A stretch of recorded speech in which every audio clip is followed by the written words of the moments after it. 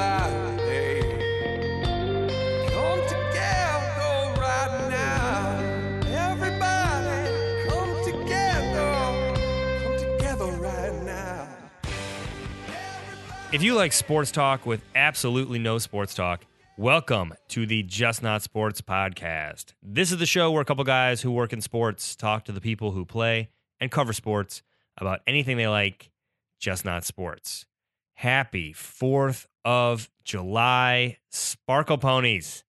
We are breaking format this week. Because we are exhausted. I worked the entire July 4th weekend, 20 hours a day. I just got back. Adam's got a big program coming up. He's tied up. Gareth might be dead. We don't know. But with me, we do have our producer extraordinaire, Mr. Joe Reed. Joe, how are you? I'm doing great, Brad. Thanks for getting this together after a crazy holiday weekend for both of us. I think I probably had more fun than you, but Did you do anything fun? we did. My brother got married this weekend, actually. Ah. It was a big weekend. So lots of family, lots of good food, campfires, drinks, going to the beach. Big wedding? No, very small. Very small. I Yeah. kind of like the small weddings. We were pretty small. We were like 80 people. Oh, yeah. Close circle, chill. Oh, You yeah. get It to was see awesome. more people that way. You go to a wedding, it's usually you get in a small cluster if it's too big, and no one ever kind of can break out of it. Quality time. That's what it's all about. So it was good. It was a great weekend. Well, screw you. I worked nonstop, still haven't slept, trying to like defry my brain. But we're still coming. That's what we're here for. Yeah, we're still coming strong with a rerun, if you will. So Yeah. here's how this is going to be this week. We've got some new listeners, people who came into the fold, who perhaps have not gotten back through the Just Not Sports catalog, through the canon of our podcast. What would be the word? The good old days. Yeah, that's a much better way to describe it. So what we're going to do is we're going to play some of our favorite interviews today. So, perhaps you've heard some of these, perhaps you haven't. We're going to start with Shea Serrano, former Grantland writer, New York Times bestselling author. We caught him episode 2 and talked to him about his new rap book called The Rap Yearbook. And also the history and evolution and best and worst of athlete rap. One of our most popular interviews to this day. Then we're going to do Bill Bellamy, former MTV VJ, who broke down the history and nuances of the Rock and Jock B-Ball Jam. This was an Adam special. Adam, I believe, ran into Bill at an airport and was just like, I host a podcast. Will you come on it? Back when we taped the show in my office in the winter months, that was crazy. A long time ago. Yeah, and Bill was driving around, definitely had some car noise in the background from time to time, but it was a good time, and I think we had a lot of fun talking about Rock and Jock. And then we'll go to an interview after that with Ed Reed. Speaking of car noise. Yeah, and speaking of dudes in cars. absurdity. Yeah, this was probably the craziest interview we've ever done. So Gareth had worked with Ed when he was doing analyst work at CBS Sports. He has since moved on to the Buffalo Bills, where he's joined their coaching staff. So this might be like one of the last interviews like this with Ed Reed ever before Rex Ryan just kind of shuts him down and puts him in a room to watch game film all day. We talked TV with him. So what did we do? Empire and Game of Thrones. Game of Thrones for sure. And there was one more. Walking Dead, maybe? Walking Dead. That's right. Oh, Yeah. and he's huge into The Leftovers. No, I'm kidding. No one is huge into The Leftovers. Unless any of our listeners are, then welcome. I only got a couple hours a week. Like if I'm not like all in on something, I mean, I didn't even watch Game of Thrones this season. Oh my God. I know. I haven't even started. All right, whatever. We're moving on, baby. Well, anyway, these 3 interviews are a lot of you fun. got tons of free time, right, Brad? I mean, you're not doing anything. I know, just like work and hosting this podcast and raising a daughter and, No big deal. 3 hours of commuting a day. I'd say that's when I should be watching it during my commute. Ooh. One more 4th of July thing we're going to toss on the barbecue plate here for our listeners is our segment around Kevin Durant. Kevin Durant, Joe, I don't know if you've heard, he got a new job. He did. Good Yeah. for him. Relocation package included. I know. He's going to have, it's tough because it's a pretty strong real estate market out in Silicon Valley, but we're hoping that they include ample time to go house hunting, potentially temporary housing if if he needs it, to I get think his new settled. company will take care of him. Yeah, I hope so. So anyway, congratulations on the new job. So we thought we'd go back and listen to our segment around Thunderstruck, the Kevin Durant movie. Now aptly titled, since it's named, the whole premise is like around him being a member of the Thunder. They could never make a sequel to this, could they? What would a Warriors Thunderstruck sequel be? I don't even know. We may have to talk about that on the show. All right, we'll ideate next episode. Maybe that'd be a good Adam project to see like what script he'd come up with. Yeah. Gareth would. I don't know what Gareth's movie. It would look like when Salvador Dali made movies. Just like total art house weird stuff. Anyway, enough banter from us. No hammers this week. We'll save that for next week. We're gonna get the whole Just Not Sports crew in the room in New York this week. We're going to the Clio Sports Awards. So our goal is to all sit down, tape again together, get the gang back together. It's gonna be awesome. Thanks for being patient the last few weeks. And enjoy these replays and stick around. We'll get right into Shea Serrano talking rap, talking Kobe and Tyra, talking Allen Iverson, Dana Barros. Be right back with that.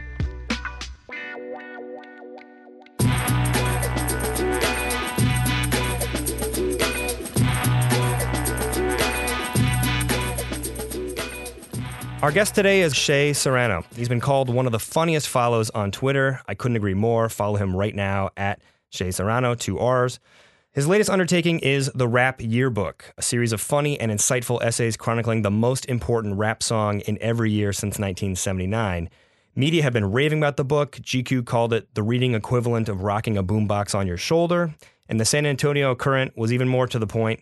They called it funny as shit. This week, the book vaulted all the way up to the New York Times bestseller list, all of which is even more interesting since Shea recently told an interviewer he only got into writing when Target and Walmart wouldn't hire him for a second job, and we can all thank both those outlets for the decision. Today, we're going to break down the book, we're going to talk about the history of rap, and we're also going to examine the complicated connection between athletes and rap music. Shea, thank you so much for being here. We really appreciate it. Hey, what's going on, homie? First of all, congrats on the book. The reception to it has just been nothing short of amazing. And I got the feeling watching you interact with social media that it was almost a bit overwhelming. Can you just describe the emotions as you've sort of seen all of your followers rush to turn this into a bestseller overnight? Yeah, it was really, really weird. Like, I'm listening to you go through the intro and say all the stuff that happened, and it's still hard to believe that it actually really happened. It's just like I've just spent all my days trying not to cry all the time. That's what it feels like. Well, our goal will be to make you cry as much as possible during this interview. From laughter. Right. Yeah. That's great. The one thing I was going to say, and I spent time as a reporter, so I know kind of the, being on the New York Times bestseller list, I totally understand the power of it. I was going to ask you, like, that's something that, like, never leaves you. Like, you're a New York Times bestselling author for life. It's a bit like, a guy becomes an NBA champion. He's a champion for the rest of his days. Like, has that sunk in yet? I heard I did a radio interview the day after the news came out that I made the list, and I heard him say it out loud. Somebody else said it out loud for the first time, and it was really like, yo, they're going to say this forever now. Everything I do. And at first, I was super excited. Oh my God! Every time I do something, they're gonna say. Every time I speak on a panel or go to a book signing, that's how they're gonna introduce me. But then I got real nervous and scared because now, like, everything I do after that is, can you do it again? Can you do this crazy thing that happened? Can you make this thing happen? Like, it's too much, man. It's too many emotions. I'm excited and I'm scared and just it's crazy. Well, welcome to Seth Curry's world right now. Yeah, but once you got that one ring, you are a champion forever. Shea, we also work in social media, and we couldn't help but notice the back and forth with Books A Million. Can you talk about how that started and just how they ultimately kind of declared surrender? Yeah, so what ended up happening was the book company, they send out their copies of the books to everyone, and most people buy books from Amazon. So when I was doing a pre-order, like trying to get people to buy it, I was sending them to Amazon. And I was actually out in Atlanta, and I got a phone call from the publisher. And for whatever reason, over the course of like 2 or 3 days, the book had just started blowing up. I mean, we were about a week away from the release, and it started to like pick up in sales. And so when I was in Atlanta that weekend prior, they called and said, "Yo, Amazon is out of books. They're going to run out of books like in the next hour or so. So you should start sending people to other places to buy the book." And I said, all right, let me try. You know, I knew Barnes & Noble's that got a bunch of them, so I sent them to Barnes & Noble, and I was trying to push that place. And then, like a day later, I was in New York, and I got a call, and they said, "Yo, Barnes & Noble is out of books. Send them to somewhere else." I'm like, Jesus Christ, this is the dumbest problem to have. These places are running out of books. So the last place we knew that had a bunch was Books A Million. You know, a lot of places order books, but they order like 20 or 30 copies or whatever, but Books A Million had a whole bunch of them. Because they're a big chain. I'd never heard of them before then. You know, I knew Barnes & Noble. I never heard of Books A Million. But they're this big book chain. So I started telling people, "Yo, go to this place, to this place." And I saw they had a Twitter account. I looked on there, and they had like 20 or 30,000 followers. So I knew if I sent them a message, they were going to see it. So I tagged them in it, like, "Hey, we're coming for you," type of thing. "We just killed Amazon and Barnes & Noble. Y'all guys are next." And I was like hoping that they would play back, but not expecting it. And I got a message from them. Like, they saw that what we were doing, and they were like, "Okay, let's go." And the guy that was in charge of it was, I guess he's like a younger guy. He understood what was going on. And so he jumped in, and he started like playing back at me saying, "There's no way you're going to sell all these copies, blah, blah, blah." He was like photoshopping pictures of the guy from Gladiator in front of the bookstore, like doing this sort of crazy shit. And so we were just rushing them. I was pushing, like, that's all I needed was for him to play back one time, and then I can turn this into a real thing. And so I was just going at him as like hard as I could, like kind of being mean about it as well. And we ended up, like, I thought it was going to take a couple of days, but the people on Twitter were just being goofy, and they're buying like 6, 7, 8 copies of the book at a time. It ended up taking maybe like 2 or 3 hours, and we had bought all the copies of the book, and then also ended up crashing our website. And so, like, after that is when I thought, "Yo, I think we might actually have a chance of getting on this list because we're making a fair amount of noise." And then BuzzFeed did a big story on it, and then like they turned it into a Twitter Moments campaign on actual Twitter. It was just crazy to watch, man. Like, that's the sort of thing you hope happens, but you don't plan for it, and when it does, you're just sitting there like, what the hell? Well, when you so backing up to your original plan, and clearly you were a fan of hip hop, but what made you dedicate so much time and research to actually putting this book together? You know what it was, and this is the dumbest thing, but the book was my editor's idea. I didn't want to do it. She told me about it. "Let's do this book, most important song, blah, blah, blah." I said, that sounds awful. That sounds like a super boring. I don't want to research or read this book about a 1984 rap song. Like, why is that important? I was 3 years old at the time. Didn't have any effect on me. And she's like, just try it. Like, stop being a dick and just try one chapter. Do one chapter and see what you can do. And so I did a chapter, and it was fun. I like had a good time researching it and reading about it.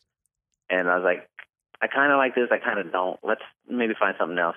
And then my wife was like, "Yo, we need to move." We just had another baby. We had 3 kids. We were in like a little tiny townhouse. She said, "We need a real house now. Like, stop playing around."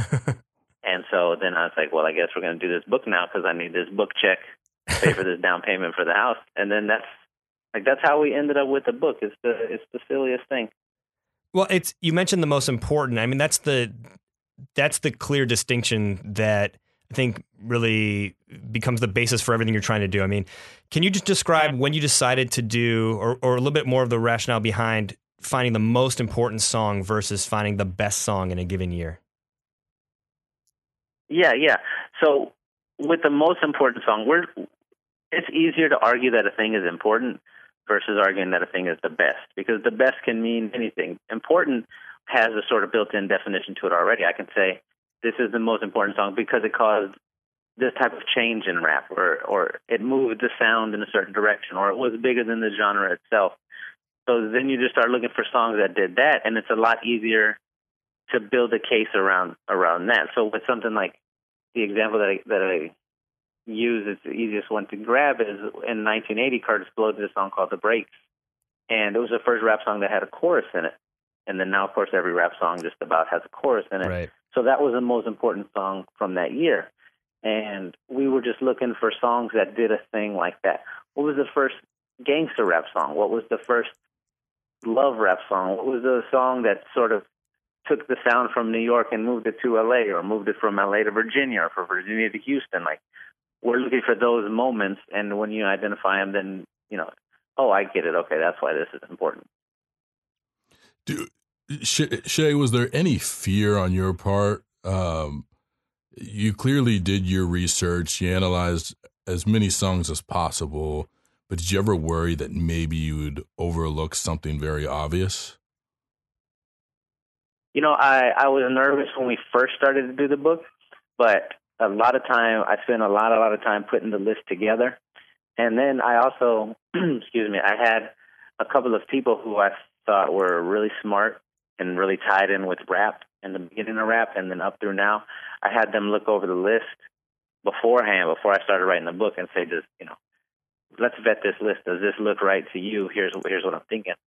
And I got the go-ahead from the people who I put it in front of. So then I felt fine just, you know, researching the songs after that. It was not a problem. But I knew just doing it in general, it's the thing that's going to cause some sort of argument, or some people are going to get mad. That's just the nature of the internet, really. I knew as soon as we put the list out there, I was going to get 100 people telling me why I got it wrong, even though none of them had looked at why that song was Right. important. You know, None of them had super smart and open-minded. None of them had read the book. Like They that. just looked at the list. Yeah, yeah, exactly. So with those people around you advising you, was that the best method for separating your maybe a personal attachment you had to a song versus its actual cultural impact? Because I think a lot of us, when we think about music, it had an impact on our lives or a period we were in. And so, like, for me, like, hearing Outkast in 1994, like, that to me was huge. And it's like, I didn't even know there were rappers in the South. But how were you able to separate yourself from that idea and really focusing on what was important to rap as a whole? You know what I did, what ended up working out the best was, for each year, I had a list of like 10 or 15 songs that were big songs that year. Songs that you just, oh, that year was the song type of thing. And for each of those songs, I tried to explain in just 2 or 3 sentences, like I'm just sitting there at the computer typing out why this song was the most important. Just you get 3 sentences tops to explain why this song was important. And if you do it like that, then you can look and it becomes very obvious which ones were important to rap. And then one of them is like, this is the song that I danced to with a girl. Like, that's not, you're out of here. That's not a reason that this song is important to rap. You know what I'm saying? So, yeah, that was a super helpful way. And then again, even when I'm putting that list together, I had different people help me. There's this guy named Evan who does this Tumblr called Up North Trips, which is like a rap history Tumblr. So I'm looking for guys like this who I know have sort of expertise in curating these things. And yeah, so when you do it like that, it makes it a lot easier to just look at the idea without any sort of structure. You're just like, oh my God, there's no way I can get this right. But once you start to break it down into pieces, it all starts to fit together and make sense. Was there a year that gave you the most angst, or perhaps you felt like, wow, this is just such a stacked deck for whatever reason that it's going to be really hard to pluck one song out of it?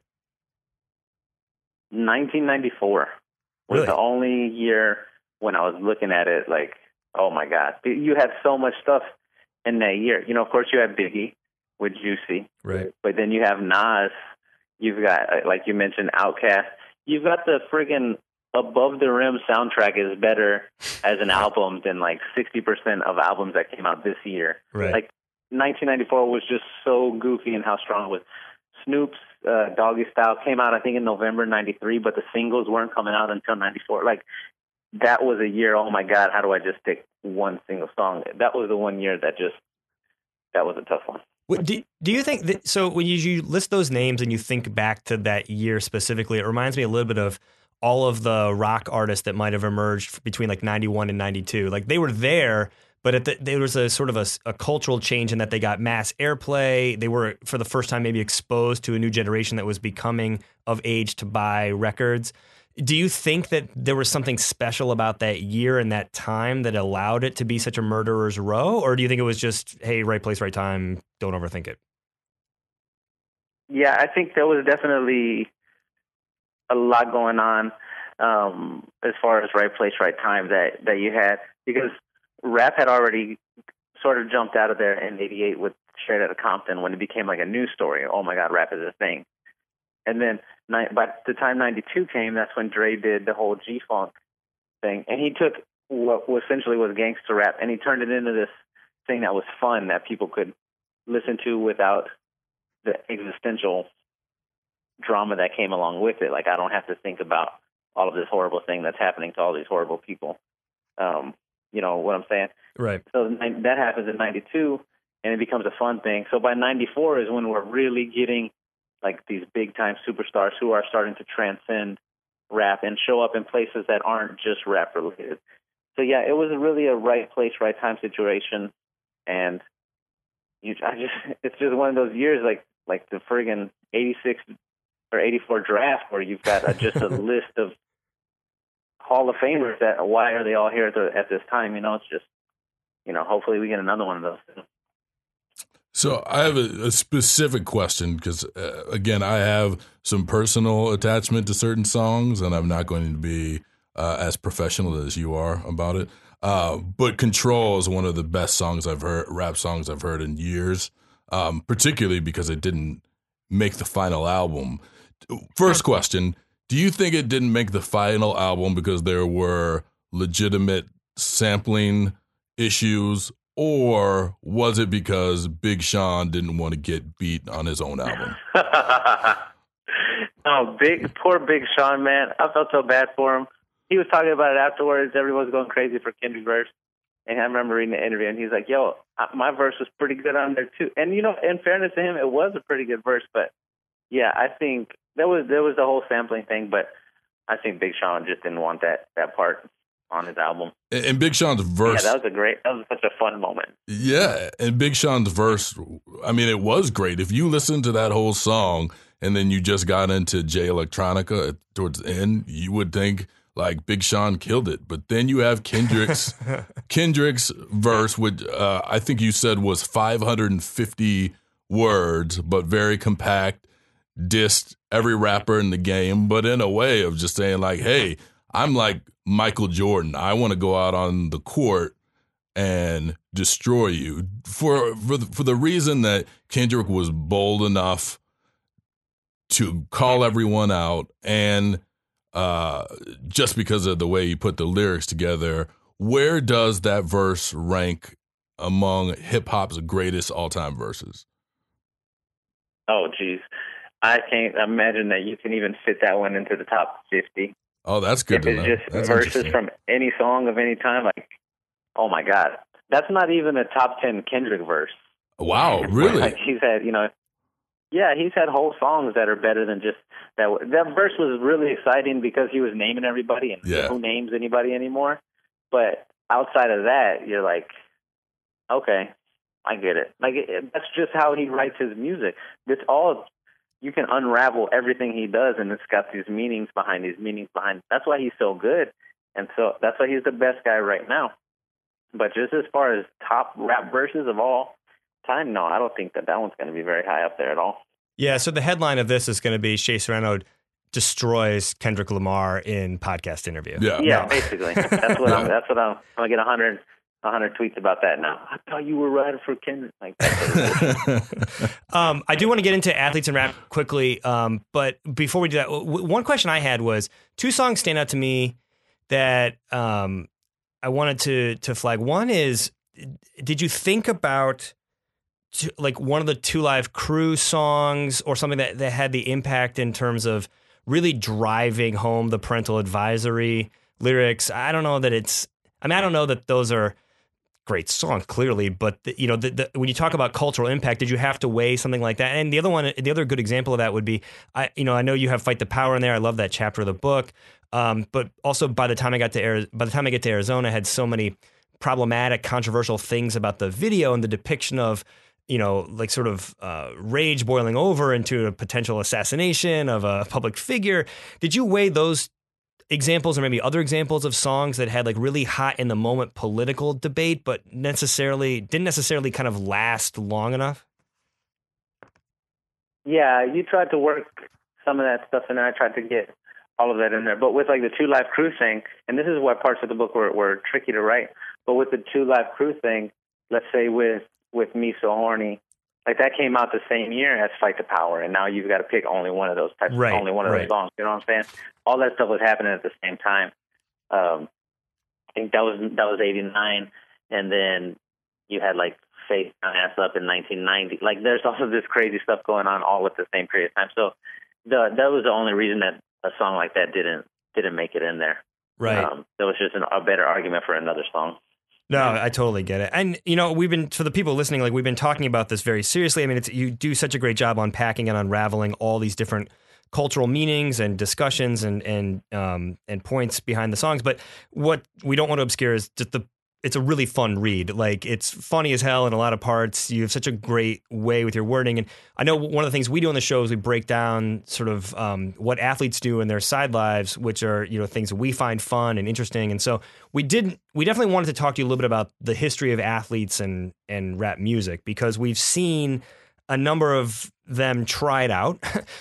You know, maybe not as much today as back in the day, but just what's your overall feeling when we talk about athletes and rap over the years?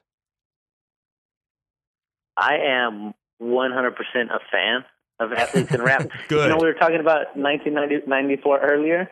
That was the year that they had that B-Ball's Best Kept Secret. Do you remember that album? Oh, yeah. Dana Barros. How old y'all were. Cedric Dana Sabalos. Barros went so hard on that. Like Dana Barros, oh my! I didn't like him as an NBA player, and then it was his album, and I was like, Dana Barros is my favorite basketball player of all time. Gary Payton had a song on there. Was it Malik had a song? Like that was crazy in '94. But as far as rappers and athletes go, like I'm all for it. Let's get more of it. You know, I feel like we should have more. The guys who are doing it now are okay, using like Damian Lillard or Iman Shumpert, but I want the superstars to do it again. You know, I want a Kawhi Leonard mixtape. That's what I want. I'll kill for a Kawhi Leonard mixtape. They allow that in San Antonio? No, you're not allowed to rap in San Antonio, so it won't happen. I want Tim Duncan. But yeah, that would be a really dope. I would give my life for Tim Duncan. There was a Tim Duncan, Kobe Bryant Sprite commercial that featured raps about both of them. Yeah. I don't know if I'm allowed to do it because of copyright infringement, so I won't. Tim Duncan, I think it's he ain't crazy fronting. how. Go ahead. Yeah, it was. I remember that commercial. You know, I always thought was really interesting. If you think about as far as rappers in the NBA go, you have, I think, almost a full team's worth of rappers who have played for the Lakers. Like you could play 5-on-5 and then do like a freestyle battle afterwards with the same guys, and you've got the whole scale of guys on there. Like the best hands down rapper basketball player of all time is Shaq. He was actually a really good rapper. I think he even sold. He had like a platinum selling album. This is in the '90s when everybody had a platinum selling album, but still he gets that tag next to his name. He's the best one, and like the worst is Kobe. You've got the whole scale on there, from best to worst. Meta World Peace. Kobe's the worst. Kobe's the worst. Yeah, of all time. Get him out of here. I would of all time. As far as athlete rappers go, put him at the bottom. I would put him below John Cena. Remember John Cena had shots fired. Like John Cena was rapping. Yeah. Macho Man, like wrestlers had it. Put him under there. Put Iverson, put Jules above Kobe on that list. You know, I just. But Shay, Kobe Bryant was on Brian McKnight's "Hold Me." How many of these guys got to do a verse on a Brian McKnight song? Come on. He did, and he was really bad on there as well. He was. He did a song with Tyra Banks too, so throw that one out. I mean, if we're gonna throw names out there, let's throw all the names out there. Yeah, Tyra Banks not known for her singing skills. Let me ask you a quick question about Shaq, and we're coming up to the end of our time with you, so thank you for giving us so much right now. At the end of I Know I Got Skills, he talks about booty rappers stay booty, and I think kind of cycling it back to your book.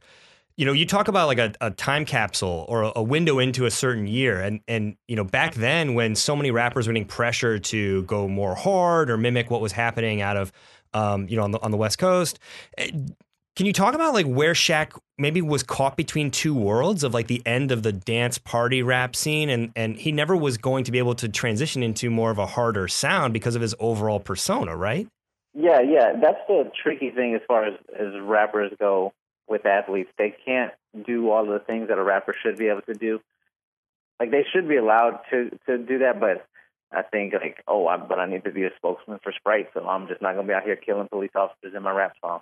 Like, that's just part of the deal, you know. And I guess that's a fair trade, you know. I would give me Shaq's salary, and I'm gonna rap about whatever you want.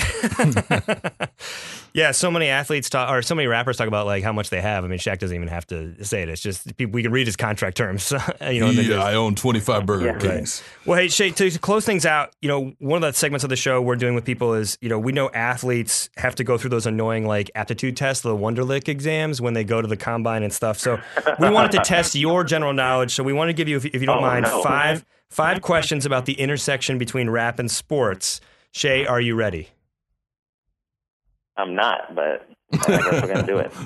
Come on. All right, Adam, take it away. All right. You're a big Spurs fan, obviously. Which San Antonio Spurs player appears in the MC Hammer rap video for Too Legit to Quit? David Robinson. Yes. 1 for 1. Yeah, I knew that. I knew that one. I have a David Robinson jacket that I'm wearing right now. Nice. Nicely timed. I met David Robinson in Aspen, Colorado. My dad is 6'8", so for him to look up to someone who's 7 foot, impressive moment in my life. Which of these titles... He's a big guy. He is, and trim. Which of these titles was the name of Shaquille O'Neal's first rap album in 1993? Now, we could give you multiple choice, or you can just go outright win. I think I know it, but let's go multiple choice. Is it Shaq Diesel or Shaq Fu? Oh, no, I don't know. Wait. 1993. It's Shaq Diesel. Shaq Fu's the video game. Yes. And the follow-up to Shaq Diesel was called Shaq Fu to Return. Yeah. Awesome. See, I'm on it. I'm 2 for 2. 2 for 2. 3 more. All right, quickly. Which member of the U.S. men's soccer team has recorded rap songs under the alias Deuce? Clinton Dempsey. 3 for 3. What current NBA? Oh, shout out Houston. That's right. What current NBA head coach once released a rap song called "What the Kid Did"? Greg Popovich.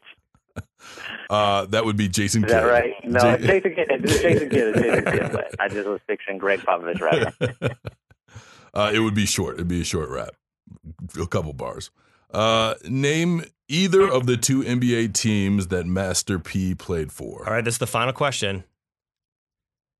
The Hornets. Yes. And we'll give you one. Boom. And you've already answered this. We had this, but for bonus question, what model sang on Kobe Bryant's debut song, KOBE? See? I knew it. Good old Tyra. Tyra's everywhere. She was tied to Weber. Weber was a rapper too. I encourage Brad to take it easy on you on these. Clearly, we should have went to the advanced course classes. I don't know, but something tells me someone who wrote a book called The Rap Yearbook, the most important rap songs from every year since 1975, is going to get whatever. So Shay, thank you so much for joining us. The conversation was amazing. You're such a good sport for coming on, even before we really kind of launched the podcast. People can get your book on iTunes, Amazon, at retailers. It may be sold out wherever, but keep going online and keep trying to find the book. It's well worth the read. We love it. Yes. All right. Thank you, Shay. All right. Thanks, homie.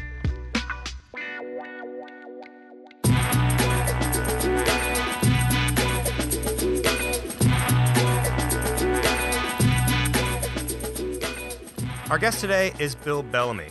Bill has always been among Hollywood's most versatile performers. He's a stand-up comedian, an actor, he's been a TV host, and of course, many of our listeners first met him during his time as one of MTV's most charismatic and talented VJs.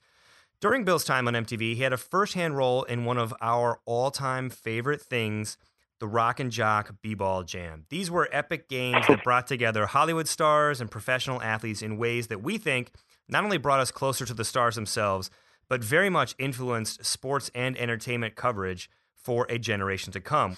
Bill, right off the bat, before we get into Rock and Jock, I really do want to ask you, in prepping for this, you are internationally credited with creating the term booty call. Is that something you take credit for, and is that accurate?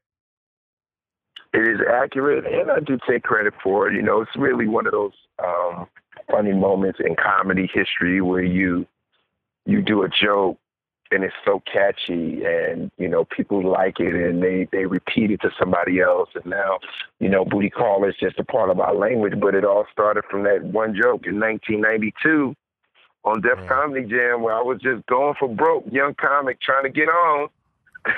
Don't you think that Tinder owes you royalties for creating the term booty call? Tinder is really biting off.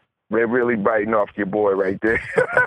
We're gonna call. They're making it all easy now. You gotta swipe it and stuff. I mean, back in the day, you had to make the effort. You had to actually call and get rejected. Now you just swipe to the left, swipe to the right. Wow.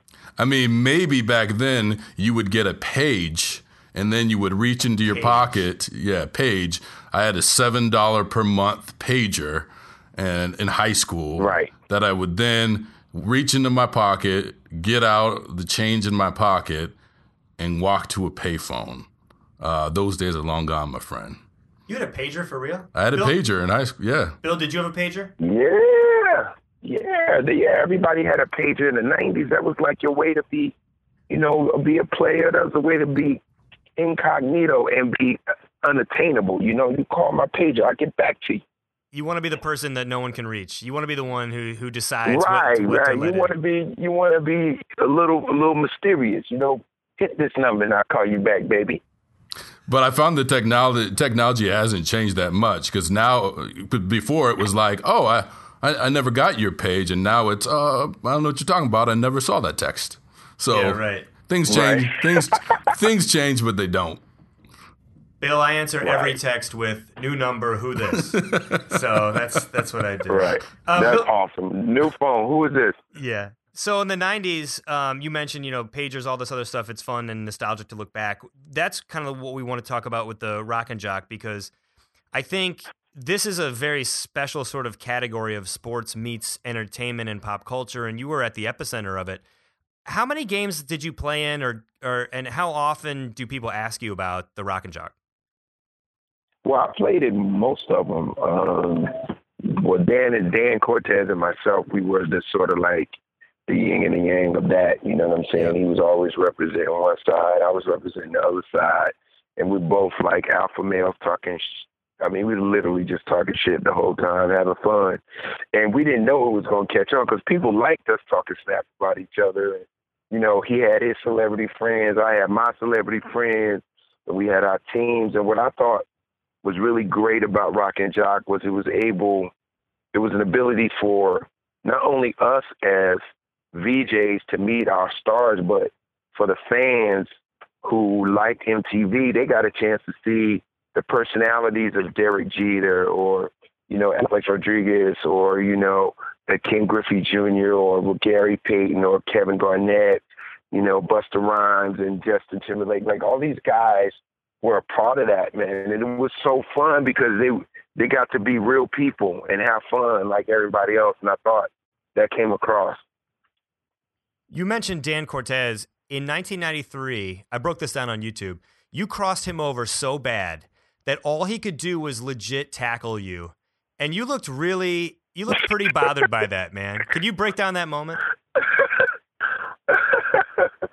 Well, it was just one of those things that I think Dan wasn't really ready for. and you know, I think it was just going to be too embarrassing for him to bear the fact that he got caught in the Matrix. So he basically, you know, tackled me, which I thought was like the Matrix. Like, come on, man, just take it like a man. You know, you ain't got to tackle me. I'm already by you already. You know what I mean? But it wasn't no hard feelings. But I was just like, that is so like lame, man. But I mean, that crossover, that's before Iverson. So technically, you taught Iverson that move, is what you're saying. Well, no, I'm just saying mine was a Mom was a Rock and Jock crossover. AI had the real deal. What was your signature move, and what's the best move you ever saw in Rock and Jock? Well, there was a lot of signature moves. I was always throwing, like, really good passes, no-look passes to people. But I want to say one of the best Rock and Jock moments was when Gary Payton had, like, 175 points. Right. Only in Rock and Jock. It was absolutely stupid because he had 75 points on our team. And then at halftime, he switched teams because we was winning so much, and he scored. He figured out how to get that 35-point shot or whatever it was. He figured out how to get that thing in there, and nobody could do it. He hit like 6 of them. Yeah, I mean, that just speaks to the crazy nature of the game and what I thought made it so brilliant as entertainment. Because a lot of the MTV audience at that age was really still tuning in for the music and for access to the musical artists. And so you had this game that had to be different to retain their attention. So there were 25-point shots, there were 50-point shots, players traded teams. And Bill, I felt like in watching the old footage, like you said, you and Dan were sort of like the ringleaders of a lot of the, not just the basketball, but like driving the entertainment and making it a really interesting watch. Can you talk about the role you played as a comedian, knowing how to go beyond basketball and make it a little bit more of a spectacle? Yeah, well, we really, at the end of the day, it was a show. It was Right. more than a game. It was a show. So we had to have a beginning, middle, and the end, and we needed to have performances, and we needed to have a bunch of laughter to drive the train. And, the best thing was the conflict, or sort of the us versus them thing, the violators versus the regulators, whole vibe of us trying to win this year. Last year, you guys won, and we got we're amped up. I'm loaded. I got all my guys, and we just hyped it up so crazy that it was so fun to see, Snoop Dogg out there, and Coolio. I mean, we had everybody. So my favorite Rock and Jock moment was when Sean Kemp, attempting towards the end of the game to take the ball down court, Queen Latifah strips him of the ball, goes 3/4 court. I'm trying to remember that. I kind of remember that. Yeah, she goes 3/4 court and scores the layup. Now, it looked to me like maybe Sean almost handed it over to Queen Latifah. Can you verify that's true? Yeah. He let her do that. Are you crazy? That's the Rain Man. There's no question about it. No ifs, ands, or buts. He definitely. But that was the entertainment part of it. That's why I'm going back to that.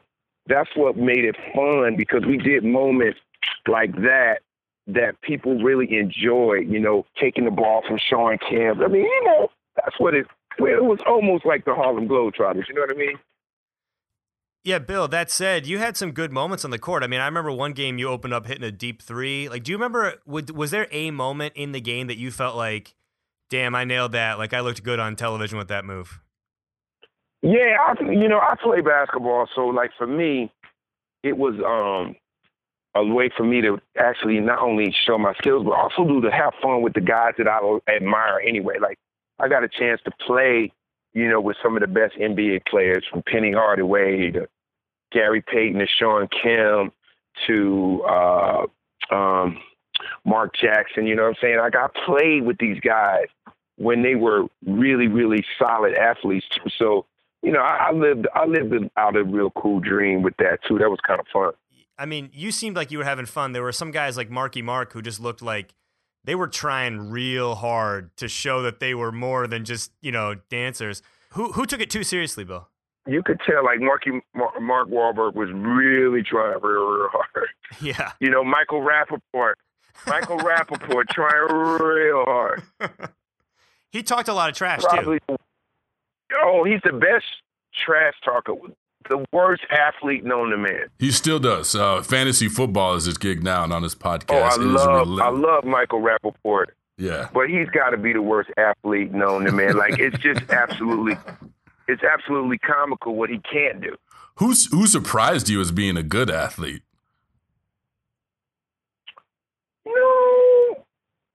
know who was actually shocked me? I want to say Justin Timberlake. You know, I didn't know that he could play and dribble and had pretty good handles and control of the ball. I thought that was actually pretty cool. What about Leonardo DiCaprio? No. No. Yeah, stay with the movies. Nah. I was talking about like to see like a guy like Ken Griffey Jr., who's a baseball player, play basketball. I thought that was actually Oh, there you go. because you just think you just think of one thing when then you feel like, oh, these dudes probably played multiple sports in high school. What about Urkel? I think Jaleel White was out to prove that he was not the nerd next door. Do you remember him? Yeah, he was playing like he was Stephon, that's for sure. You talk about all these great celebrities in one room together. So inevitably the question is the after party, Bill. Yes. Your nemesis, Dan Cortez, said in the Complex article that he was not allowed to tell those stories. Now, Bill, I have bought How to Be a Player on DVD as well as Any Given Sunday. I've watched all your comedy specials. I ask you as a favor, can you please tell us one after party story? Well, I think back then what was absolutely cool was there was no social media. So if you had an opportunity to hook up with somebody, it was not on TMZ, bro. So back then, I think there was a lot of collaboration. You know what I'm saying? There was a lot of hot young actresses and hot athletes. And, you know, once that liquor got involved, I think there was a lot of hookups, actually. I'll be honest with you. I don't know verbatim one that happened, but I do remember a lot of dudes was trying to holler at Pam Anderson. I do remember that one. She was on fire, fresh. She was right off of Baywatch right then. Yeah, in your Complex article, I believe the phrase was fresh out of the water. So I would like you, so celebrity moments, you saw Pamela Anderson in person in a non-sports related event in an interview with Janet Jackson. She gave you a big hug and a kiss on the cheek. Better moment, Pam Anderson at Rock and Jock, or the embrace from Janet Jackson? I think the Janet Jackson was really epic because I wasn't expecting that kind of move from her. You know, I was just meeting her at the time, and I didn't know that she was really, really a fan of mine at that time. So it was really, you know, innocent and sort of like, wow, you know, I wasn't ready. You know, I wasn't in my How to Be a Player mode in that moment because I was kind of caught off guard. She just, you know, laid up on my chest and everything on TV. I was like, oh my God. If you look at the video, you see my face go, oh my God. Man. It was actually pretty cool. Bill, we've heard you and Dan have talked over the years about maybe bringing this back. I kind of feel like this is one of those generational things where if it was rebooted today, it probably would succeed because you'd have a whole new audience that's kind of seeing this in a new way. Where are those conversations? Do you think it has a chance to come back? And Bill, can we help you? We want this back too. I think we are. We're in the process of it. Dan and I have been working on it and figuring out how to make it work. I think it is absolutely, you know, a doable situation. I think that is missing in the entertainment, sports, sort of pop culture world, bringing everybody together for a good time, for a great party.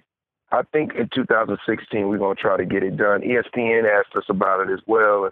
And it's a fun part and a fun part of like all of our youth. And I just think it would be dope to bring it back in a great way and then and have the new generation have something like we did to look forward to. I think it'd be dope. Just like Tiffany Amber Thiessen, I will serve as your manager on the sideline without even having to play. Bill. Oh, just nice keep my number Not handy. even a problem. Not even a problem. Just bring her back too. All right, so you've given us a lot of time. We're going to wrap up quickly. Just to end, we're going to do a little match game here. Sports analysts always make comparisons between players and players. You know, you know, Kristaps Porzingis reminds you of Dirk Nowitzki or whatever. We want to give you some celebrity names, and you tell us if it's okay. What NBA player do they resemble on the court?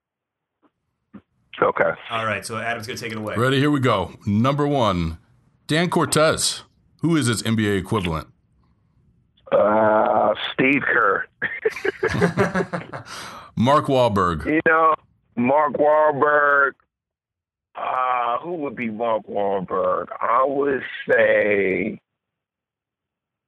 Mark Wahlberg would be like, you know who he'd be like? He'd be like my man that plays for Cleveland, the Bovich. Dellavedova? That guy, Matthew Dellavedova?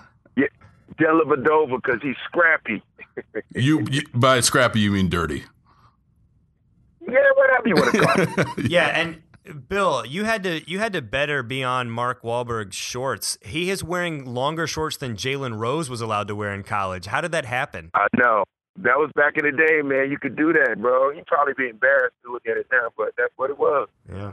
All right, a few more. Flea.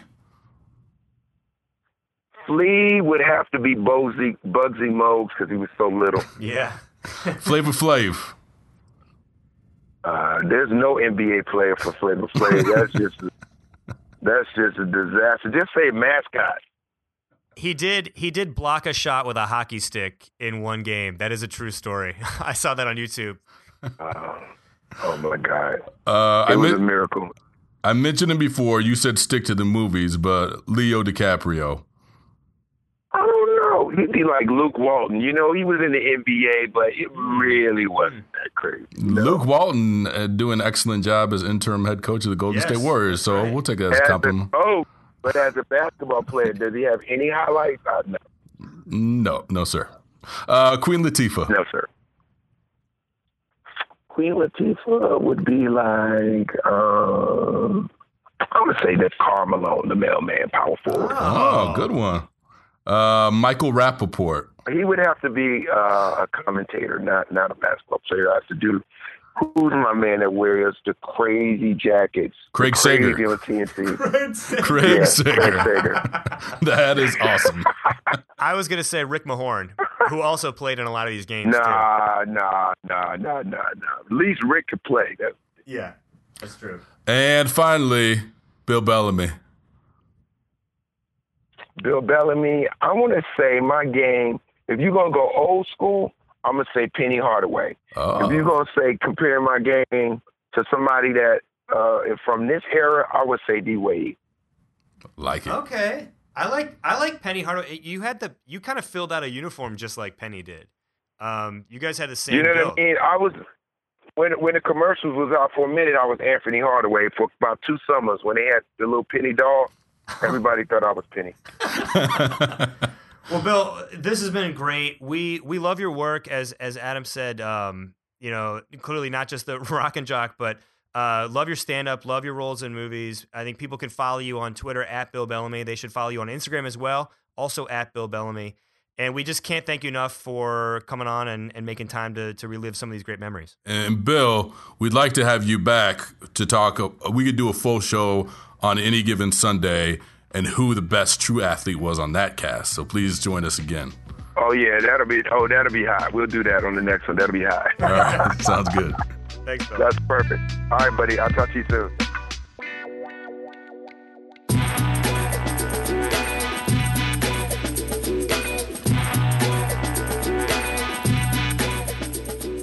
Joining us on the show right now is Ed Reed.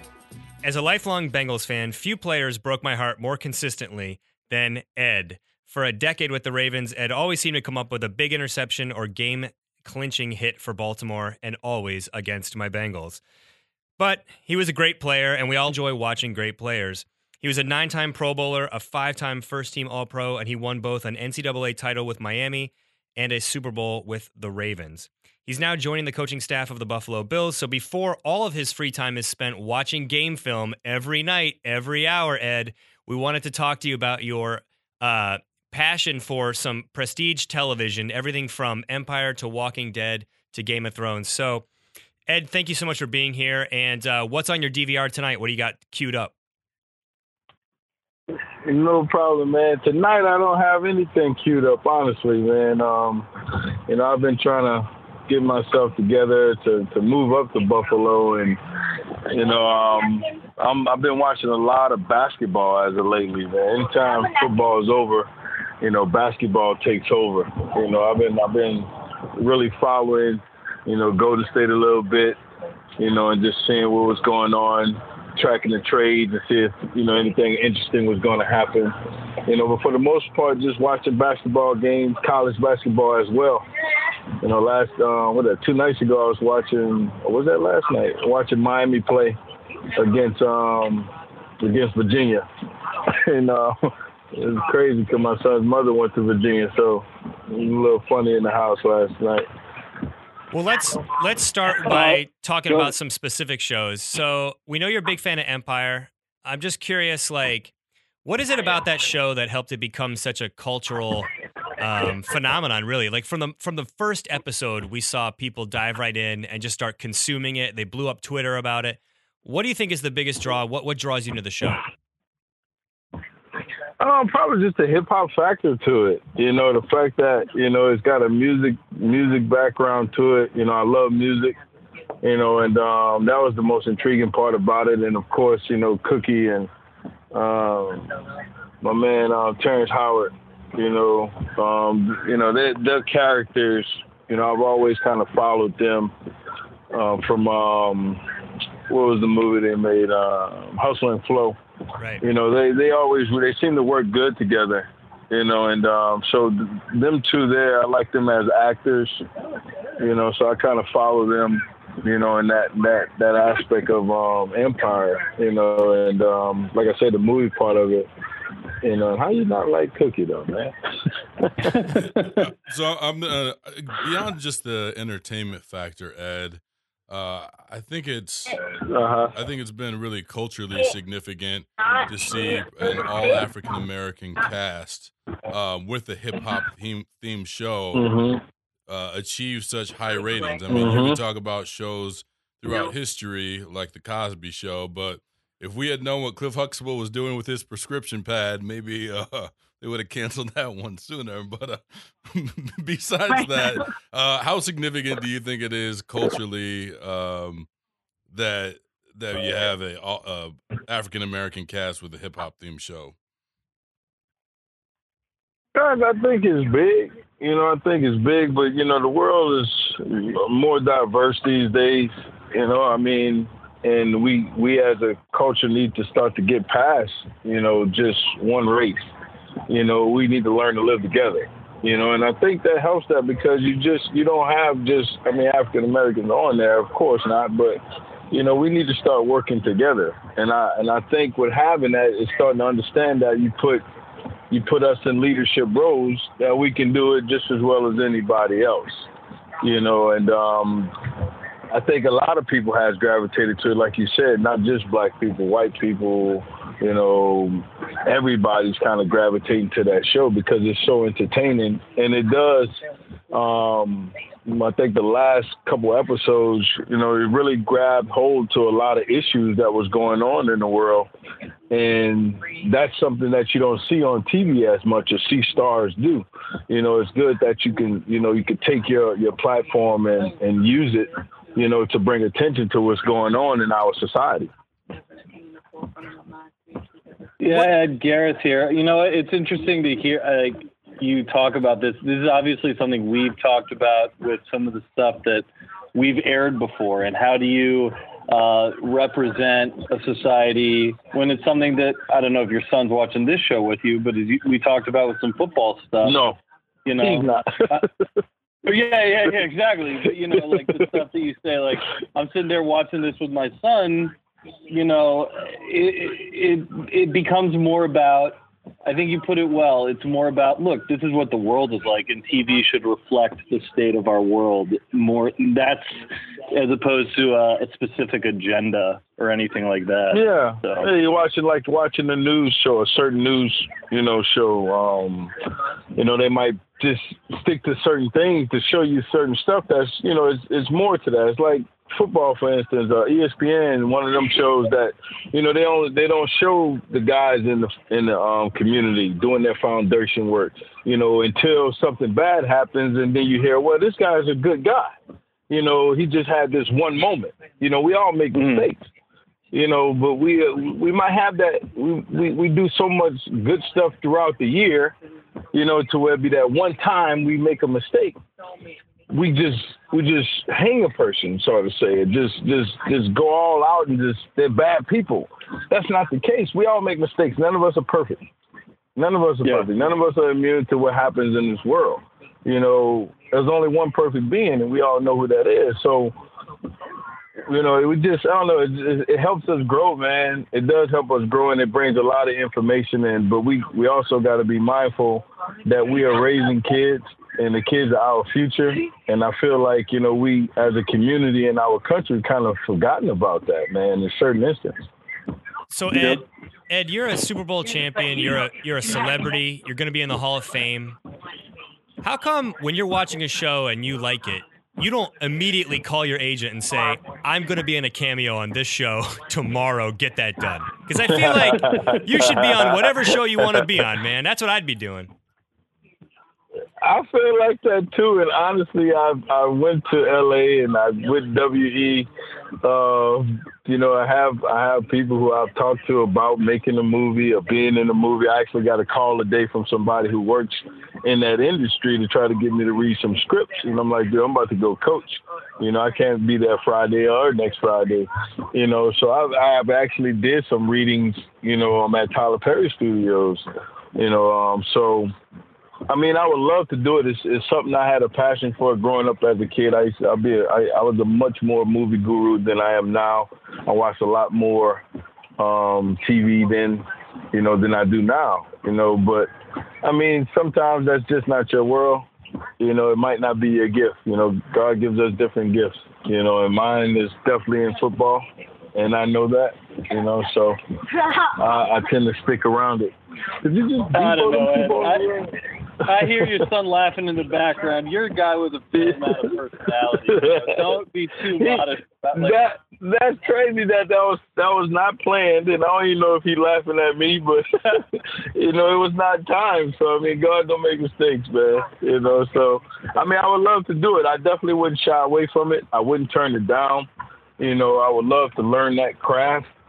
You know, I've talked to people in that industry plenty of times, so I would definitely love to learn that craft, man, and wouldn't shy away from doing the cameo. You know, I've told people to call me, man. I'll be a bus driver. You know, how you making all these sports movies and don't have an athlete doing it? You know, I don't get that. And I want to make a football movie, a real football movie. You know, we need another football movie right now. You know, we need to go old school, you know, like Wildcats. You know, something like that. Well, Ed, not to make this competitive, but your old rival, Hines Ward, did have a cameo on The Walking Dead, my friend. He played a zombie. It's not, I talked to Hines about it. It's not that hard to put on makeup for the day and just walk around and grunt, man. I think we got to get this done. Man, I would definitely do Walking Dead. Man, that's my show. You know, I watched that one a whole lot. I would do Game of Thrones, man, be one of the Night Walkers. That would be great. Oh, man, I love it, man. We're gonna tweet. We're tweeting George R.R. Martin right now. Yeah, we're gonna tweet George R.R. Martin right now on that. So we want to break both these shows down with you. Walking Dead. Do you find the show scary? Because I think a lot of people that I talk to that really, really like the show, they love the gore. They're scared by the zombies. Do you find it scary like a horror film, or do you just watch for the drama and the human element? I think it's a little bit of all of that in it, but it's not like a old school horror flick. You know, it's not like that. Though they have those points when the zombie might jump out on the camera real fast or something like that. You know, but it's not like horror. I wouldn't call it that. You know, you have some gruesome parts when there's blood and everything. You know, but I wouldn't say horror. I wouldn't say that. Hey, Ed, I've never seen a single episode of Walking Dead. And I generally don't enjoy being scared. Life is scary enough sometimes. Sell me on The Walking Dead and why I should watch it. Man, you should watch it because, you know, it has a lot of aspects of working together, you know, and going through tough situations in life. You know, I mean, and for what you don't know what's to come in our world, you know, it enlighten you on things, you know, and it brings conversation, you know, at work when some of your coworkers have watched it, you know, it'll bring some camaraderie to what you do, you know. I think, you know, I mean, I know some guys who watched it when I was playing, you know, and it'd be interesting, you know. You might find a young lady that you take out, you know, instead of having your phone and tweeting and texting and Facebooking, y'all sitting there having a moment about Walking Dead. You know, it might get you a date or two. You know nothing says sexy like zombies and eating brains and rotten flesh. I'm telling you, man, it's a turn on. It's a turn on to some women, man. So watch a few episodes. Don't be like that guy on the commercial, you know, who haven't seen football all Sunday and now he's got to get the ticket, you know. The Walking Dead is the only thing on television that can compete with football as far as ratings goes. Is that right? Like that's all. That's what people want. Wow. Yeah, man. That is the only show that can compete. And honestly, like I have vivid memories when it first premiered. Is when my daughter was first born, and I would stay up all night holding a screaming newborn, watching like the most graphic zombie show. You know, that's. See, I like it. I like it because, you know, I grew up watching Return of the Living Dead. I don't know if you remember. It was a comedy though. Yeah. Return of the Living Dead was more like a comedy. It was the one where Michael Jackson was in it at the end. They had a zombie look like Michael Jackson come on there and do like a move, and he spun it, then he like electrocuted himself and kind of fell out. You know, so you know, that's why I watch it, man. I've been a fan of those type of movies and series for a long time, you know, and it's something to do. You know, like I say, it has a lot more storyline to it that you can enjoy, man. Well, I do watch Definitely. Game of Thrones. Yeah, Game of Thrones is big in the Burke household too, or it was for a while. Who are you rooting for in that show? Who do you want to see on the Iron Throne, Ed? Oh man, I don't know, man. That's crazy, man. The Lannisters, like, they're not giving it up, dude. I don't know, man. You know, and what's my guy name? It's gonna come to me. He's working with Jon Snow. He's working with Jon Snow is my dude too. I love his family. I can't believe how his family got, you know, done with, man. That was just crazy. And his sister got to get back in there. Is he dead? No, I don't think so. No, he's back. He's back for this. That's been confirmed now. Are we sure? Yes. Because I had to go through Brody dying in Homeland, and he never came back. I don't think I can go through that again. Don't get me started on a Homeland. I'm not a fan. Not a fan. Really? Show went way downhill after this season one. This is Tywin Lannister? Yeah, Tywin Lannister is who you're thinking. My man or no, Peter. Tyrion Lannister, the Peter Dinklage Tyrion, character. the little guy. Yeah. Peter. Yeah, that's my guy right there. Yeah, Peter. Yeah, that's my dude right there. He needs to be running everything. I agree, man. I agree. I think his character, and he had a nice run, like right up to that big battle where he got knocked out and his dad came back. Just you never trust a leader with daddy issues, Ed. You know, they don't hold up, man. That's true. Is him and my girl gonna get together? Who he's working for now? Like, I'm gonna be his main boo. Possibly. Yeah. Khaleesi, the Queen of Dragons? Or? Yeah, I can see him trying to get with her. So dude. speaking of which, Emilia Clarke plays Khaleesi. A really important subject I wanted to bring up, but Ed, she has refused to do any more naked scenes, and this really worries me. Your thoughts? Why would she do that? I can't believe that. I heard that a while back. I heard that. I mean, you know, some people, once they get to certain status, they too big for roles and all that. Man, come on, Khaleesi. It was like You're a bad woman. Got an awesome freaking body. You know, not lusting over you or nothing like that. You know what I mean? But, you know, give the people what they want. I mean, I feel like she was a promising rookie. Then she signed that long-term contract and then wasn't performing That's like what she it was. used to. Now you got too big. She got the big, right? She got a big hit. Exactly. Now we got to write you off. You know, they got to write her off. Don't give you that much of a role. Ed, you know, I remember when she got out of that hot water. when she got out of that hot water, I was like, geez, how old is she in real life? Amen, sir. Ed, what's your favorite death on the show? The show makes so many headlines for like killing off their major characters. What's the one moment that kind of stood out to you as like where you just jumped off the couch and were like, oh damn, what just happened? When they killed my man, the first Jon Snow's dad. All them. Oh yeah. What's his name? Sean Bean's character. That hurt me, man. That hurt me.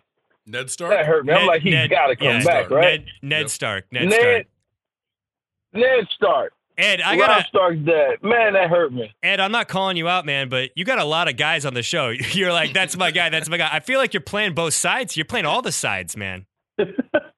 I'm not, but it's like certain people. You didn't hear me name none of the Lannisters outside of Tyrant. That's cool. Yeah, you know what I'm saying? Brian, I like the Starks family. I do. Ed, were you a fan of The Wire at all? And I'm asking for a specific reason.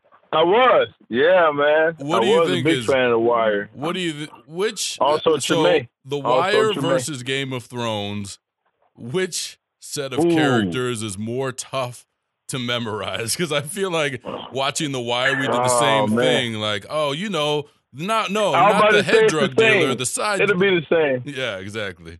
Yeah, it's about the same. It's about the same unless you just, I don't know, just remember. I don't know too many people just to remember it right off back like that, man. They all go the same because there's so many people, but it has the same effect as you can see.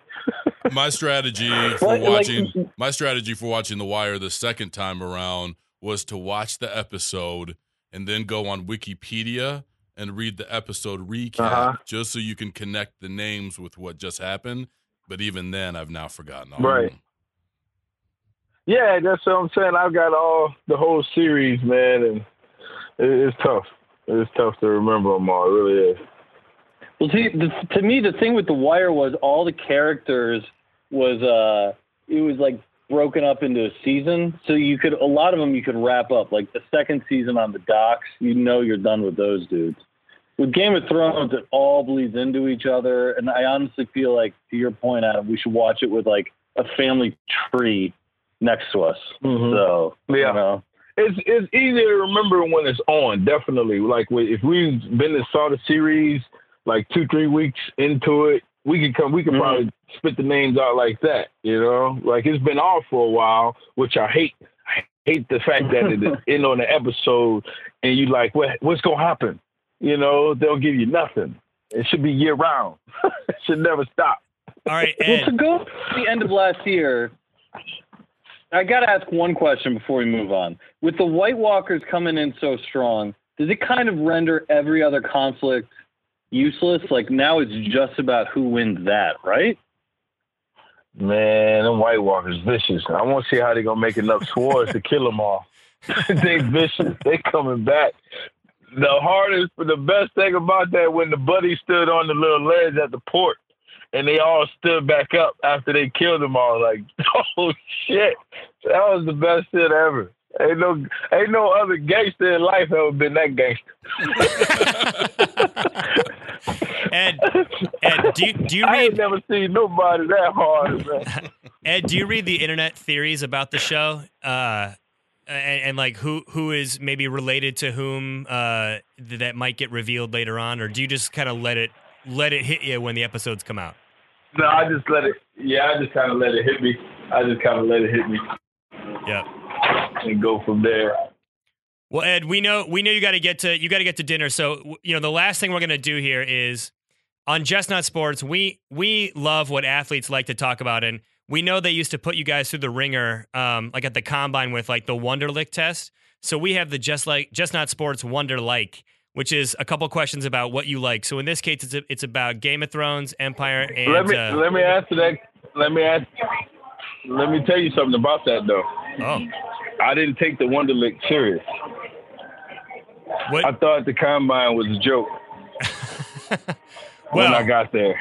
I put Abracadabra on it. That's when everything had came out, the movie. So I didn't take it serious. I probably I probably should have, but I would have never wound up in Baltimore and won the Super Bowl. So Wait, if I had a chance to go and do it again, I probably would take it to it. Do you mean the Harry Potter movie? You just put Harry Potter stuff down? Abracadabra? No. That was it was Half-Baked, man. Oh, okay, Half-Baked. I was like, whoa. Okay, then now I feel really stupid. Have you ever taken the Wonderlic on weed? Yeah. No, It's great. They test you, man. They test you, dude. All right. Well, again, a note to NFL rookies. If you don't take it seriously, don't worry. I'm sure you'll have a Hall of Fame career, too. So, Ed, I got 5 questions for you about your shows. Let's see how good you really are. Just Not Sports Wonder. Like, question number 1. All right. Game of Thrones has the characters that who carry around the dire wolves. Like the big wolves, the Jon Snow's family. What U.S. band is the author of the books a fan of? That's where they got the name. The name comes from what band? What band? Yeah. Oh man, that's funny. I have no clue, man. It's the Grateful Dead. The Grateful Dead. The Grateful Dead. There you go. All right, and then the I author. was wrong. I would never know. Never guess that. The author George R.R. Martin is a fan of what NFL teams? Probably the freaking Steelers or the Patriots. No, just the Giants and Jets. Giants and Jets. Look at that. Yeah. Go figure. All right, a couple more. Walking Dead featured a character Cranberry that and shares. pineapples. Can I put Abracadabra on this? Yeah, okay. You can. There you go. The guy told you he didn't like Tess. The Walking Dead has a character who's named after one of the 3 co-hosts you're talking to right now. What's the name? Brian. No, it's Gareth. It's Gareth. It's It's me, all right. Gareth, man. Come on. We were both guessing on that one. I don't know, didn't know man. either, Ed. All right, last 2. Who's Garrett? The son? Is the son Garrett? He had a brief arc during one year. I had stopped watching by that point, and I came back into it. I was like, oh shit, a Garrett? I'll watch that. If I had the answers, if I had this was on multiple choice, I'd have got this stuff, Yeah, hey, that's okay. Or You know what? Abracadabra. You On could have the- just thrown that out there. Last one, final one. I got to get one of these. You got one more? Yeah, I got one more. I got to get this. Cuba Gooding Jr. was on Empire, and his character's name had a nickname that was man. what? It was the same as what popular shoe company? Oh man, I know this too. I can remember seeing him, but he's doing this OJ thing right now. That's right. So I have no clue. It's also a big jungle Was it cat. Reebok? Also a big cat. Is it what? It's a shoe, but also a big jungle cat. The big jungle cat? Usain Bolt is sponsored God, by no, them. it ain't Saucony's, is it? Puma. Who knows, man? Puma. That Yeah. was his name, Puma. That's his nickname, Puma. And hey, man, All right, you gotta give me. You gotta give me that one. we'll give you partial I'll give you credit. that one. You got that one. We'll give you partial credit for Abracadabra. I think Gary would have been. I would have got Gary. I thought Gary was a gimme. That's why I didn't say his name. Yeah. You know. This might sound like a creepy question, but can we come watch TV with you? Man, you know what, bro? We should schedule that. We all just watch one of these series or something. Preferably Game of Thrones or Walking Dead, though. I don't think we all need to be sitting around watching Empire together. I agree. It just don't go right. Sure. All right. Game Well, of Thrones, cool. We got a Game of Thrones party. Unless Khaleesi gets That's- naked that's again, that that's might a get field weird trip too. that's going to happen. Yeah. Yeah, man. Get in a theater room somewhere, like a old ESPN zone that they don't have anymore, and just have some big chairs and just eat some good food and have some drinks and watch the show. I'm in. That'll I'm happen. in. And also, guys, Ed is a big snowboarder, so we could try to roll it into that as his snowboarding career takes off when he's not coaching. He revealed that tonight too. Yeah, I'm that's into my it. thing, man. Well, Ed, thank you for joining. Hey, Ed, thanks so much for joining us. Have a great dinner. Yes, thank you. Man, I appreciate it, man. Good talking to you guys, man.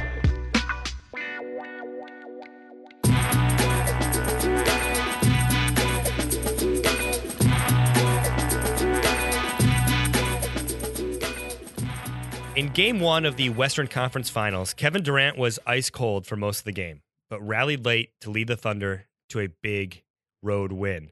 Media called the performance gutsy and gritty, but I had a different term for it. Rerun. Because the idea of Kevin Durant being good at hoops and then sucking at hoops and then being good again was the exact plot of the 2012 movie Thunderstruck. In the movie, KD trades talent with the team manager of a local high school team, who of course becomes a Kevin Durant-style superstar and forces the real Durant to go back and get his talent. Today, we're going to go deep on Durant's acting chops, the art of making a movie out of a sneaker commercial, and whether the entire thing was a reboot of Teen Wolf without the wolf. So, Adam, is Kevin Durant America's greatest, tallest actor? Well, here's the amazing thing about it. This movie proved to me that he is a talented actor because he showed a lot of personality in the role. Not something I've ever seen him do in real life. So I was very impressed that he was able to show a range of emotion, being like kind of happy, really happy, and frustrated, as opposed to regular life where he's just kind of mopey. Gareth, would you? We're going to get into the plot here in a second. But Gareth, by the way, I do not like Kevin Durant or Russell Westbrook. So let's start with that. Real quick clarify. We all work in sports. These people are very nice people. When we say we don't like them, you're talking about as a fan, right? Not as a person. We don't look down on these people as individuals. I don't like them professionally because I think they are both exceedingly rude to their local media, and I take it personally as someone who worked with local media really to try to help them do their jobs. I really don't like players who are disrespectful for no reason to their local media. And Kevin Durant and Russell Westbrook, maybe because they were brought up in an environment in terms of the team structure that allowed them to do so. But I think they're so disrespectful to their local media. They could say they've been burnt, but there's absolutely no evidence to suggest that. I just really don't like them professionally. So, Gareth, what'd you think of the movie? That is like a PFT commenter level strong take. I am impressed. It stays in. Gareth, real quick, instead of just throwing it to you, let me just give you something to react to. I felt like my mouth is agape. That was awesome. Gareth, I felt like this movie was better than The Departed, which won Best Picture. So, agree or disagree? I'm not joking. I feel like this is a better movie than The Departed. Well, I did not like The Departed. Maybe it's just that I think The Departed is a terrible movie that stars Leonardo DiCaprio, every movie that stars Leonardo DiCaprio would just be just a little bit better if it starred Matt Damon. So I love that. That's a great take. Was this movie better than was Kevin Durant's Thunderstruck better than The Departed? I don't think that I didn't love The Departed, but I don't think it was better than The Departed. But Thunderstruck was better than it needed to be. Let me put it that way. I found myself really liking parts of this movie and actually being impressed by how well thought out other smaller parts seem to be. So, yeah, I mean, look, the movie is what it is. I mean, it's a very simple story you've probably seen before. So there's a kid, actor Taylor Gray, who is the team's manager. He's at a Thunder game and sort of miraculously switches powers or talents with Kevin Durant. So now the kid is great at sports and Kevin Durant is not. And then he becomes a superstar, strikes up a love interest with an actress who we will just call Jessica Alba's niece. That's exactly what she looks like. And then eventually Durant's agent, who we'll call fake Kevin Hart, realizes what's happening, and they spend quite some time getting Kevin Durant's talent switched back. I don't know. Adam, you're still looking like agonized over the meaning of it all. What turned me off about the movie and what was a negative trigger for me, I don't know why movies and TV shows insist on perpetuating this image that agents are around the team all the time. The agent is in the locker room with the agent is in the locker room with the player, taking media requests, fielding autograph requests.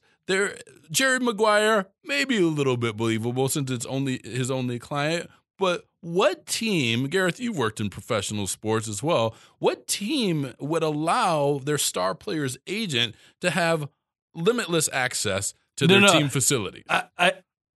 I hear what you're saying. Like, the only teams that I can imagine doing it are those teams that you would roll your eyes at, like, oh, this team, what a mess. Totally poorly run. The Dallas Cowboys no have an control. environment where that might fly. Any other team in the NFL who is letting an agent in the locker room to field media requests? It's ridiculous. It's a ridiculous movie device that for some reason, people insist on doing this. I don't know why it couldn't be the team PR guy, the equipment guy. There's a million people that's around an athlete that would certainly be more authentic in that role. But no, it has to be the agent. This movie would be 10 times better if they had cast someone better than fake Kevin Hart as the agent. I honestly just was not buying his performance. It was cloying and annoying at times, and I couldn't get around it. And it's too bad because it's the type of movie where Kevin is not the star vehicle. It's really about the performance of the kid. It's about the agent sort of like realizing what's going on and putting them in the right situations. It's about Jessica Alba having a hot niece. And so I don't think that there's like a huge need for, I felt like there was a need for those supporting players to be good. I thought the kid was fine. Good dribbler, by the way. Yeah, good ball. Solid dribbler, yeah. And he had a handle, as they said. He did have a handle. And the dunks with the kid Joseph and Dunk looked real. Stop. They did Hold not. on a second. Let me stop. You're Let me step in crazy. here. They did not. All right. Listen, Okay. Adam. Yeah. I know how you feel about the movie.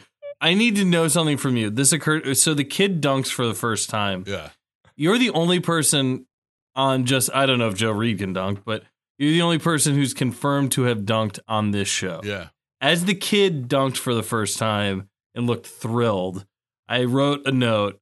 Adam, is the only Just Not Sports member to dunk. What was that feeling like the first time you dunked a basketball? Here's what I would say. The first time you dunk a basketball, with the exception of maybe Vince Carter, no one's first dunk is really as memorable as that kid's. It's usually one-handed, and I did I got my hand over the rim. Hey, I kind of dunked. Now the first time I dunked it, it's almost like the first time you have sex when you're like, I did it, right? That counts, right? Well, Joe let you know. I was amazing. Anyways, so the first time I dunked two-handed. Are you giving him notes to edit this out? No. Joe's just he's laughing at it, but he's like sucking it in. The first time I dunked two-handed was that felt much cooler. Gareth, I want to get serious for a second. Joe, go ahead. No, I was gonna say my only dunking story is in college. I played intramural basketball. I can't dunk and never have been able to. And I had a fast break, and somehow I got a fast break, and I had the ball, and I could hear the other guys on the other team saying like, "Oh, please dunk it." They were excited. We were getting blown out. They were like, "Ooh, this guy's gonna dunk it," and I missed the layup. It was the most you're like embarrassing. I could hear him like, this "Oh my movie. gosh, this guy's gonna dunk it," because I was tall and it just didn't happen. It was so disappointing. Anyways, back to it's good. Mike. I mean, Gareth, I want to get serious for a second. As Yeah, this is like my Jackie Robinson joke. I don't even know what's gonna happen. As the team, as the team manager of our 8th grade basketball team, who hung around long enough for someone to get kicked off, the team, so you could get elevated to team status. I just want to know, was this an emotional experience watching another team manager find his way onto the team? That was, dude, honestly, that would have been a great sandbag job if you'd been able to kick. I've been laughing at it all weekend. I was watching this on the train on my phone, and I was like, Gareth was the team manager who entered the team. This is the Gareth Hughes story. So, Gareth, I have to ask, who did you steal your powers from? Yes, I made the 7th grade team, and I made the freshman team, but I did not make the 8th grade team. So I signed up to be the manager until Joe, somebody whose last name I forget, got kicked off for being too old. Too old. Or no, that's Tommy. Tommy Keith was like 16 in 8th grade. Too old He to got play. kicked off. Gareth, I want to unpack best. this a little bit. when you became the manager of the team, did you think, okay, now there's a chance, like I'm in the sphere, or did you think I'm just gonna support the team? Oh no, it was definitely with an eye towards getting on the team. Let's not kid ourselves with that. I'd been on the team the year before. Had you shaken hands in the tunnel with like Gary Trent or Nick Van Exel, Ohio basketball legends who didn't pan out in the pros, is that what happened to their careers? Nick Van Exel didn't pan out? Nick Van Exel panned out. He was great. He shoved a ref in the NBA and got like thrown out of the league, right? Or not? Yeah, like, but he had a pretty good run. I don't know. He won championships. If you talk to Shaq, like Shaq will tell you Nick Van Exel was one of his favorite players he ever played with. Let's talk about that power switch. Man, where was that when I was in eighth grade? Yeah, right. I mean, it should have been they got struck by lightning, right? It's a movie called Thunderstruck. Yeah, the Oklahoma City Thunder. He hits the bison mask out of the Thunder in the head. Yeah, with the ball, and then like through static cling or something, switches powers. It should have been a lightning strike or something. Can we right? set this up a little more? So, this fictional version of Gareth gets the chance let's just call him Movie Gareth. He's depressed because Gareth is good. He's depressed because he's a terrible athlete, and somehow the bullies at school get a hold of his video of him being terrible at basketball. They put it on the cafeteria TV, which of course that happens all the time, but because kids are dicks. And then the kid who is depressed, his dad decides to take him to the Thunder game. And of course, he gets called, as every character in every movie does, to go shoot the half-court shot. He, of course, predictably misses. He hits the mask. Wait, hold on. Could I step in here? Yes. I did actually get called out of the stands to shoot the half-court shot at a Butler basketball game in Indianapolis when I was in eighth grade. Ironically, it was that exact year that I did not make the team. And I was supposed to shoot a layup. What? I was supposed to shoot. Hold on. I was supposed to shoot a layup, a free throw, a three, and then a half-court shot. And I only made the first two. I did not get past the three-pointer. It's like, so you're saying in eighth grade, the year you were the team manager, you also got pulled into half court to take a shot, missed the shot, and then somehow miraculously made the team. This is the Gareth Hughes story, ladies and gentlemen. Mostly, I'm just worried, should I sue the writers of the, like, should I sue Kevin Durant for stealing this idea? I mean, let's get that lawsuit done now. Clearly, there are some eerie similarities with the life that is yours. I'm sorry. I don't remember what I was saying. So if I was going to sue Kevin Durant, I would need a sidekick, and that's where Mitch comes in. I don't think any discussion of this movie is complete without discussing Brian's sidekick, Mitch. That collection of cardigans was great. I really want to give a shout out to the wardrobe department for thinking through his wardrobe and really nerding him up with the rest of the World of Warcraft dudes. I will help you sue Kevin Durant because you know how I feel about him. I'll sue him for any reason. I mean, okay, Mitch the friend was fine. I thought he was a ripoff of Styles, the friend from Teen Wolf, who also made T-shirts for Scott in Teen Wolf, and in this movie, it's for whoever the kid was named. This entire movie is Teen Wolf, only without the wolf. Wait, it's a lot of movies. What about I will Like read Mike? them to you now. Okay, go ahead. Thank you. Go. Jerry Maguire. It's my life, guys. Excuse it's me. my Let's go life. through this list. Wait, what part of Jerry Maguire is the fake power? agent stuff? The agent hanging around. So you're saying because Jerry Maguire was an agent, that resembles Kevin Durant switching bodies with this kid movie. No. He's taking elements from put all these in a stew, and when you take a bite, you're going to taste Thunderstruck. Jerry Maguire, Teen Wolf, Almost Famous, Rookie of the Year, Varsity Blues, Gareth Hughes, Like Mike, 21 Jump Street, Hoosiers, and The Shining. The Shining. Yes, I was terrified throughout, and I couldn't wait for it to be over. Look, this movie, I'm not joking. It was better than The Departed. It was like better. It was just a better movie than The Departed. The power switch needed work. I think Durant was fine. I thought his acting was good. We're gonna talk. I did too, actually. In all think fairness, he did a good job. We should give him credit for doing this movie. I can't believe he did a movie like this that involves he's getting ripped by the NBA guys. He's looking like an idiot. Candace Parker's ripping him to his face. Like, I give him credit for doing this movie because I don't know. Adam, Surprise, hardcore surprise. trolling tonight. I don't. Here's the thing. This, again, goes back to the building the brand of Kevin Durant. Now, Kevin Durant, to reach children, could have done a children's book. Don't you build brands for a living? Could have done an animated series, but decided to make this decent but unnecessary film in order to reach a target demographic, which is the 12 and under loser like Gareth. Look, I want to talk about.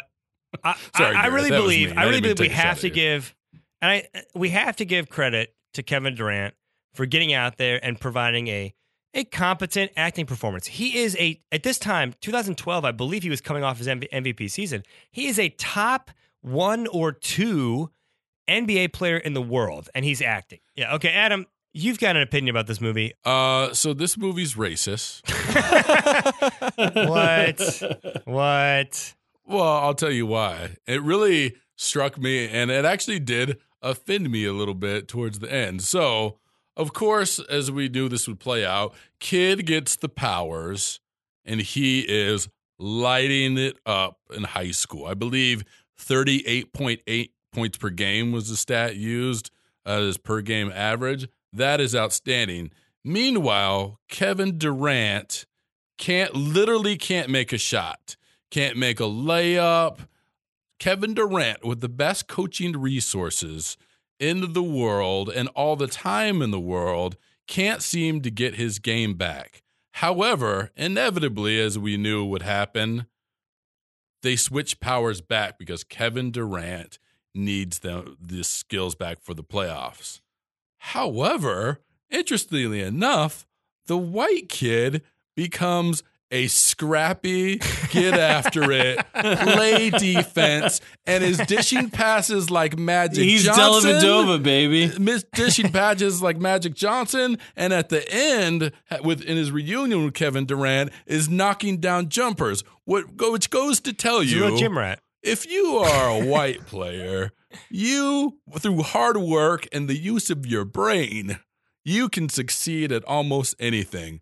If you're Kevin Durant, once your magic powers are gone, even though you're tall and black, you're just shit out of luck. Kevin Durant is playing the part of the magical black man in this movie. He is the magical Negro yeah. in this movie. That is the movie device. That's a really interesting take I had not thought about. Of course Clearly, you inherently racist thoughts. Of course you haven't, man of privilege. I will say this, though, at the end, one reason they won the game, first of all, I did not care at all about that high school team. As soon as the Kevin Durant's team made the playoffs, I was like, oh, okay, movie's over. And then I was like, wait, there's 20 more minutes left? Oh, the high school kid, yeah. So there's a dude on his team who threw down 14 monster dunks. The black guy. Final. Yeah, a black dude who in the team apparently they didn't just have discovered. his magical powers stolen. I was literally watching it on my phone on the train, and I was like, oh, Kevin Durant suited up for this team, and I had to rewind it and be like, where did this kid come from? Oh, they were there the whole movie as supporting cast. My favorite scene. Yeah, because Connor they probably had to also steal the worked the show. catering line. Yeah. Connor was the rich kid. My favorite scene is Connor as movie Gareth is dribbling in circles around the opponents. Connor's going, what's he doing? What's he doing? He's screaming it like Keanu Reeves in Point Break, the same line over and over again. And I was just like, why did they think this was good? I mean, all this movie needed was more Kevin Durant and more racism. In conclusion, this movie was average. Not great, not bad, just kind of there.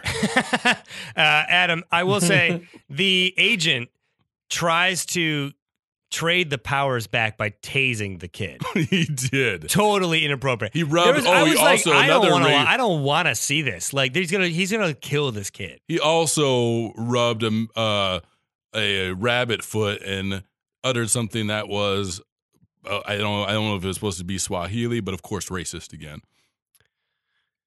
Yeah. Okay. Well, that's magical a hot take. Negro powers. I liked it. Thought it was better than Departed. Jesse Jackson is looking into this movie. I thought my hot take of it was better than The Departed was going to be the worst on this podcast, but thank you for trumping me. Gareth, any final thoughts on the movie? I'll give you last take. I just like to point out a few Easter eggs. There's some good references in there to Almost Famous. Hoosiers got a big shout out. And I loved the joke at the beginning where they were going to a girl Stacey King's party. So that made me laugh. Oh, good one. I don't get it. Stacey King. Stacey King, the basketball player. Mhm. Very good. Yeah. And I believe he played at Oklahoma, by the way. It's Easter eggs like this is the reason why the movie got a 71% audience score rating and a 20% Rotten Tomatoes critics rating.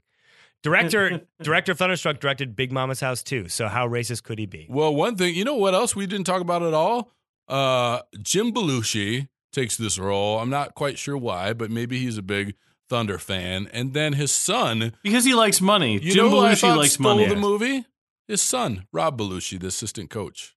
That's his son? That's his son. Really? Yeah. Huh. I know because he did the Gatorade Sweat It to Get It ads, and they were like, hey, you want to offer Rob Belushi up to any media? Nope.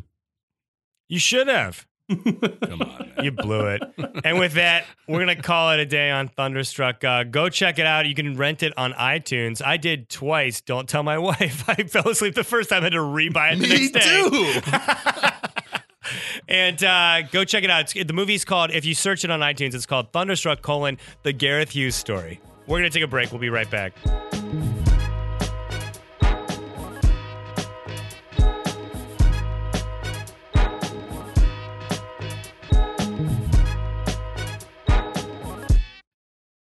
Oh, Joe.